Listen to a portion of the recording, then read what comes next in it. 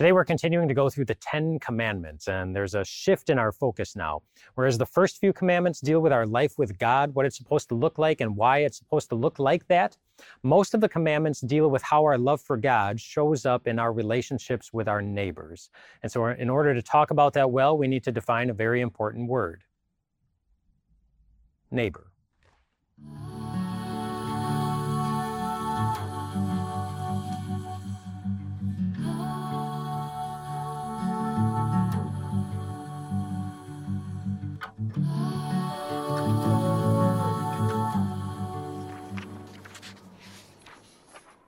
Jesus was once asked the question, "Who is my neighbor?" Jesus responded by saying this. He said, "A Jewish man was once going down from Jerusalem to Jericho when he was attacked by robbers. They stripped him of his clothes, they beat him, and they went away, leaving him half dead. A priest happened to be going down the same road, and when he saw the man, he passed by on the other side. And so to a Levite, when he came to the place and saw him, he passed by on the other side. But a Samaritan, as he traveled, came to where the man was, and when he saw him, he took pity on him. He went to him and bandaged his wounds, pouring on oil and wine, and then he put the man on his own donkey, brought him to an inn, and he took care of him. The next day he took out 2 denarii, that was currency back then, and gave them to the innkeeper. 'Look after him,' he said, 'and when I return, I will reimburse you for any extra expense that you may have.'" It's the end of the story. And then Jesus asked the man, "Which of those 3, the priest, the Levite, or the Samaritan, do you think was a neighbor to the man who fell into the hands of the robbers?" And the man replied, "The one who had mercy on him." And he identified something very important there. Neighbors are not made by necessarily proximity or by nationality or by position. We look at our neighbors and identify the people who need mercy, who need our help. Once he said that, Jesus said, "You go and do likewise." In Commandments 4 through 10, we look at how we do that, how we do likewise, helping our neighbors in our own lives. Now, 2 things I'd like you to remember as we get into this next commandment. Firstly, remember that there are 2 different ways of numbering the commandments that you can find out there in the world. We're using the way that the commandments are numbered in a book called The Small Catechism, written by a man named Martin Luther, because the book summarizes the commandments quite well and their meanings quite well. And secondly, something else I'd like you to remember here. For each of these commandments, as we start with the 4th commandment, we're going to state the general principle of the commandment, and then we're going to pull in other scriptures to make specific applications to that general principle. And today, for the 4th commandment, the general principle we are going to look at is the principle of authority. The individuals or institutions that have the God-given right to make decisions that impact our lives, authority. And the 4th commandment mentions an authority that most of us are very familiar with. The 4th commandment says this. It says, "Honor your father and mother, that it may go well for you." That's the 4th commandment. As we get into the 4th commandment, I'd like you to do something for me. I'm going to give you a job description. Place is looking for a nice position for someone to do some work, and they put out a job description, and they're looking for applicants. I'm going to read you the job description, and I want you to tell me if you can guess what the position is. I can tell you what the position is up front. You have to guess what it is based on the description I give you. So here's the description. So this place is looking for long-term team players who are going to be working in a challenging, permanent work environment, which will often be very chaotic. You must be willing to work at all hours, including nights, weekends, and frequent 24-hour shifts. You must be willing to be occasionally hated, yelled at, and called bad names if you make wise but unpopular decisions. You must be able to go 0 to 60 miles an hour in 3 seconds flat in case you hear a scream coming from the backyard. You must be able to face and conquer great challenges, such as fixing small toys and unplugging toilets and getting zippers unstuck. You must be able to handle, understand, and correct all levels of homework. You must always hope for the best, but be prepared for the worst, while being criticized for not being fair by the people whose laundry you do, clothes you buy, and dishes you wash. Regular responsibilities include dinner prep, floor maintenance, and janitorial work with no one helping, even though there will often be multiple helpers available in the next room watching television or looking on their phones. There will be no possibility at all for a promotion. Your job is to remain in the same position for many years without complaining, without pay, while constantly retraining yourself and updating your skills with sometimes no one ever saying thanks. And the wages that you will get for this? None. In fact, you will have to pay out of pocket just to stay in this job, and you will often have to give up whatever you have so that the people underneath you can have a new toy that they'll probably throw away within 3 weeks. What is the job? I bet you know. It's being a parent. God gives parents authority over their children to make decisions that benefit them and care for them. We have all benefited from this God-given authority. When you were a baby, you were helpless in every way, with no ability at all to keep yourself alive. And yet here you are. Someone did that. Someone took their responsibility of having that authority very, very seriously. Your parents care for you physically. They take care of your physical needs. And they also do something else. God gave parents a very special responsibility that we find in Ephesians chapter 6. He's talking to fathers, but you can apply it to all parents, where he says, "Fathers, do not exasperate your children. Instead, bring them up in the training and the instruction of the Lord." Parents have a dual responsibility when it comes to their children. Provide for their physical needs and also provide for their spiritual needs. That's their responsibility to their children, and a child's responsibility to their parents. Back up just a couple of verses in Ephesians where it says this. It says, "Children, obey your parents in the Lord, for this is right." And then he quotes the 4th commandment, "Honor your father and your mother." God gives parents or legal guardians authority over their children. And they're not the only ones who have authority over our lives. In Romans chapter 13, the Apostle Paul mentions another authority, and it says this. It states this general principle. It says, "The authorities that exist have been established by God." And you know what authorities he's talking about in particular in that section? He's not talking about parents. He's talking about the government. He says, "Let everyone be subject to the governing authorities, for there's no authority except which God has established. The authorities that exist have been established by God. Consequently, whoever rebels against the authority is rebelling against God, what God has instituted, and those who do so will bring judgment on themselves." So God wants us to take our responsibility to the authorities very, very seriously. The Apostle Peter also mentions government as a God-established authority. In chapter 2 of his first letter, he says, "Submit yourselves for the Lord's sake to every human authority, whether to the emperor as the supreme authority or to the governors who are sent by him to punish those who do wrong and to commend those who do right. Show proper respect to everyone, love the family of believers, fear God, and honor the emperor." Our responsibility to the government, the authority established by God, is to be subject to them, to willingly follow their rules, obey the laws, make their already difficult job easier by being good citizens.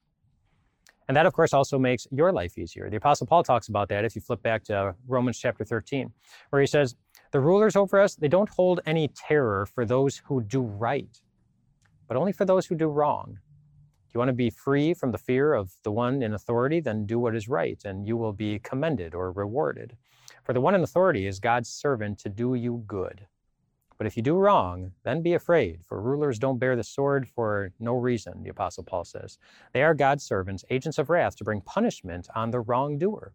Therefore, it's necessary to submit to the authorities, not only because of possible punishment, but also as a matter of conscience, just because this is what God tells us to do."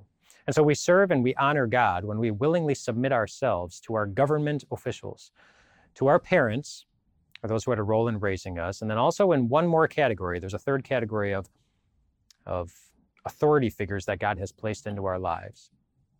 In Hebrews chapter 13, the writer to the Hebrews says this very simply: "Remember your leaders who spoke the word of God to you." Parents, of course, are supposed to do that for their children. But there's another category of authority that God has created that is responsible for speaking the word of God to us. Those are leaders within the church.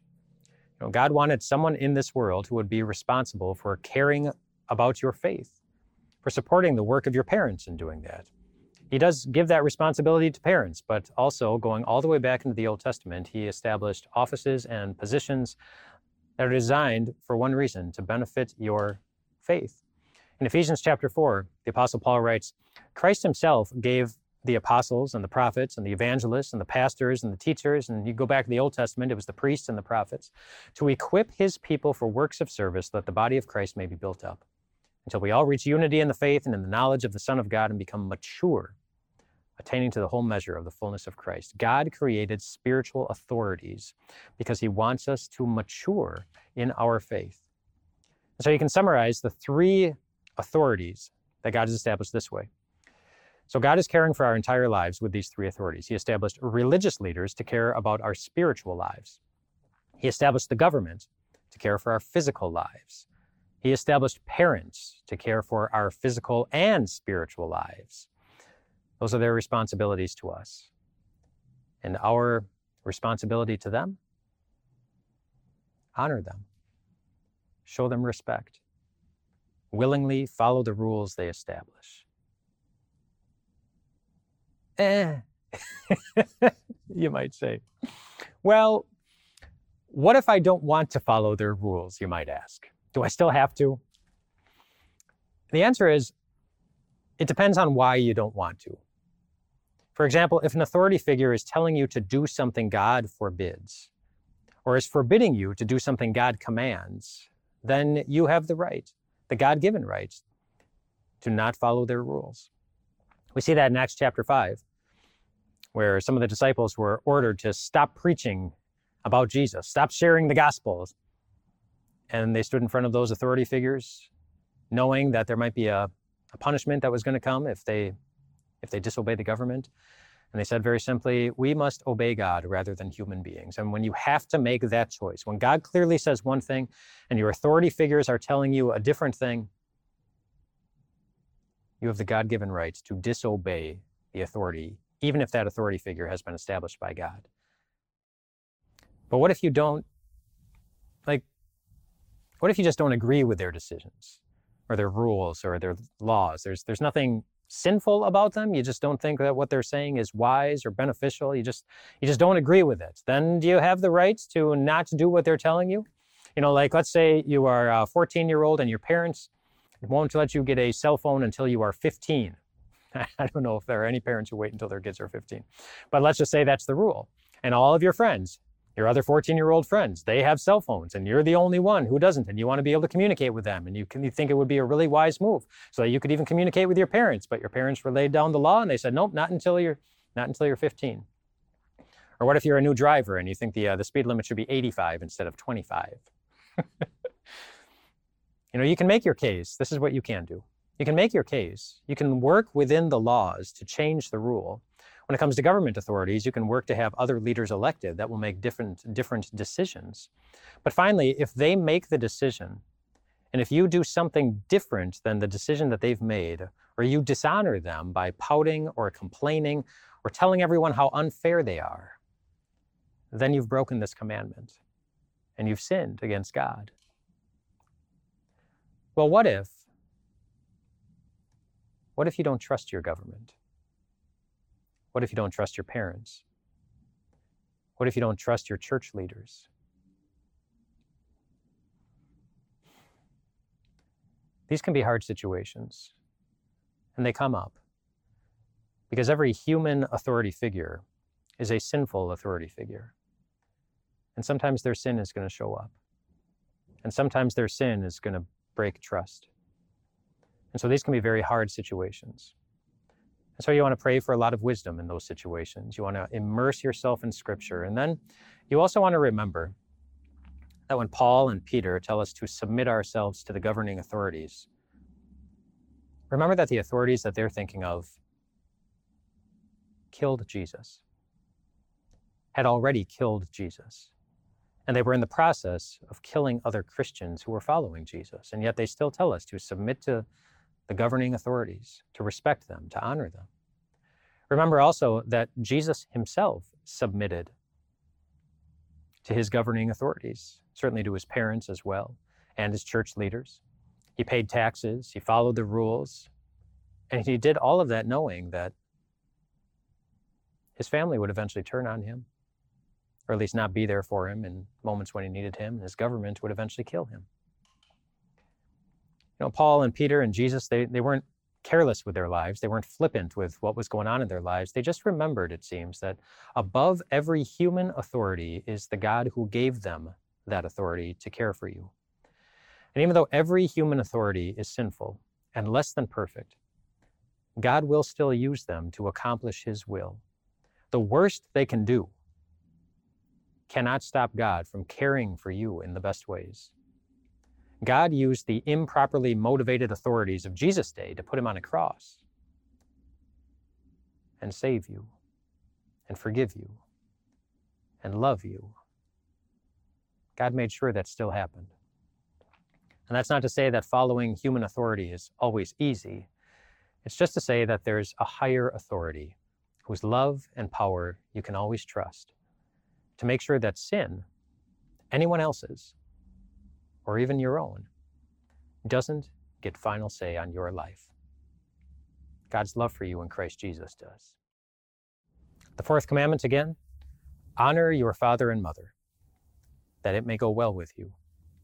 And Martin Luther, in his small catechism, he summarized it this way. What does this mean? What does the fourth commandment mean? He said, we should fear and love God, that we do not dishonor or anger our parents and others in authority, but honor, serve, and obey them, and give them love and respect.